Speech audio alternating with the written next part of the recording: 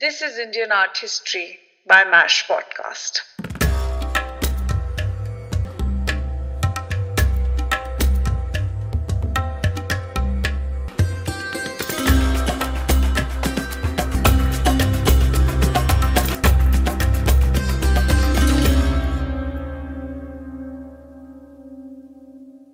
Between the 17th and 19th centuries, the Pahari, which is the mountainous region of Western Himalayas, had flourishing centers of painting. This was mostly present-day Jammu and Himachal Pradesh, a region known as the Punjab Hills until the late 1940s. The Pahari region is a low range of bumpy and rocky hills irrigated by the waters of Ravi, Tavi and Beas River. Along the sweeping years of 17th century and the one after, the Pahari region was governed by the Rajput rulers who were essentially Hindus. Bhakti cults of Vishnu were on a rise at that time. They preached that salvation was now possible through the passage of art. Rituals, prayers, offerings, and priests were surely a way to reach God, but there were more indulgent ways being prescribed. Bhakti essentially means devotion, more like a performative activity. Poetry and songs were being sung in the name of Ram and Krishna. Dances were being performed, decorative aesthetics were being used, and an ecstatic state of mind was being celebrated while indulging in that dance and music. The most popular Vishnu avatars, even during the 18th century, were Ram and Krishna. Where Ram was worshipped for his righteous conduct, a lot of repressed desires of love, romance, and eroticism were being released through the passionate and adventurous stories of Krishna. The paintings also celebrated the themes of Shiva and Shakti cults. A lot of such narratives were being documented in the medium of paintings, which were mostly miniatures and murals. Miniatures were painted on hard sheets of handmade paper, painted by Pahari painter or Tarkhan, a loose translation for a carpenter. The Pahari states of Chamba, Guler, Mandi, Kullu, etc. echoed the Rajasthani style of painting here and there. With a flat perspective, the painting schools first started at Basoli. The Basoli manner can be identified by the flat use of bold, intense and primary colors. The Basoli style of painting also used fragments of beetle wings while portraying jewelry, and for pearl necklaces they used a line of 3 dots with intensely loaded brush of white pigment. The background would mostly be a solid color, while the foreground would be populated by floral and architectural settings where painted characters would flank in their side profiles with their consorts and courtiers. From Basoli, the painting style spread to Chamba, Guler, Mandi, Kullu, etc. Professor B.N. Goswami argues that identifying each of the Pahari paintings by region can be confusing and misleading because political boundaries at that time were more fluid.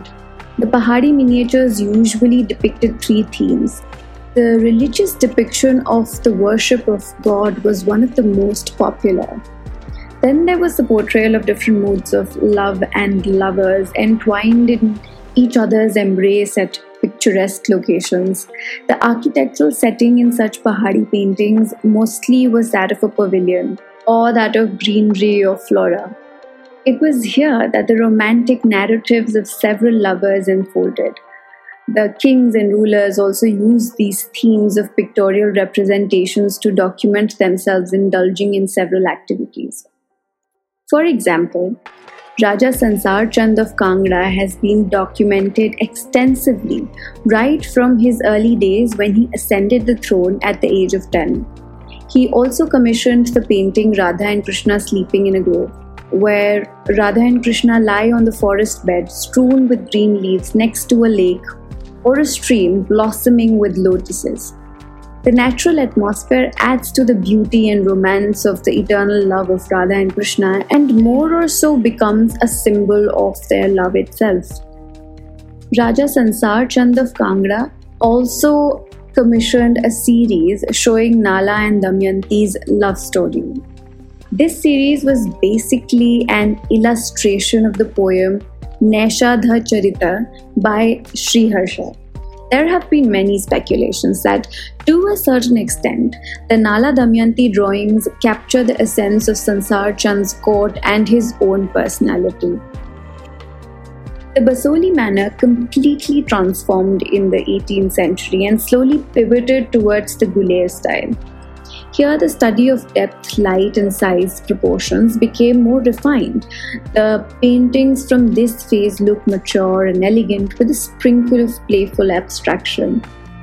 The Gulair artists Pandit Seo and his sons Manaku and Nansuk developed a new style of painting, changing the earlier set rules of Pahari narrative. Under the patronage of Raja Govardhan Chand, the Gulair style of painting became more sophisticated and refined as compared to the bold colors and flat perspective of Basoli manner. In 1790, Nansuk took to the patronage of Raja Balwant Singh in Jasrota, where he continued to work extensively on his unique style of painting. He mostly used muted and delicate pastel tones with occasional use of contrasting red, green, and yellow to balance the composition. It was during this time that the characters in the miniature paintings attained a sense of agile and delicate movement. This was also the time when the British took over the major kingdoms, and Rajput art soon lost its patronage from the Rajasthani and Pahari kings and rulers. But this was not the end to Indian art. As cultures mixed, new art styles came to be celebrated. You're listening to Indian Art History by Mash Podcast, and I am your host, Ayushi. This show was produced by Soumya Parashar. Thank you so much for listening.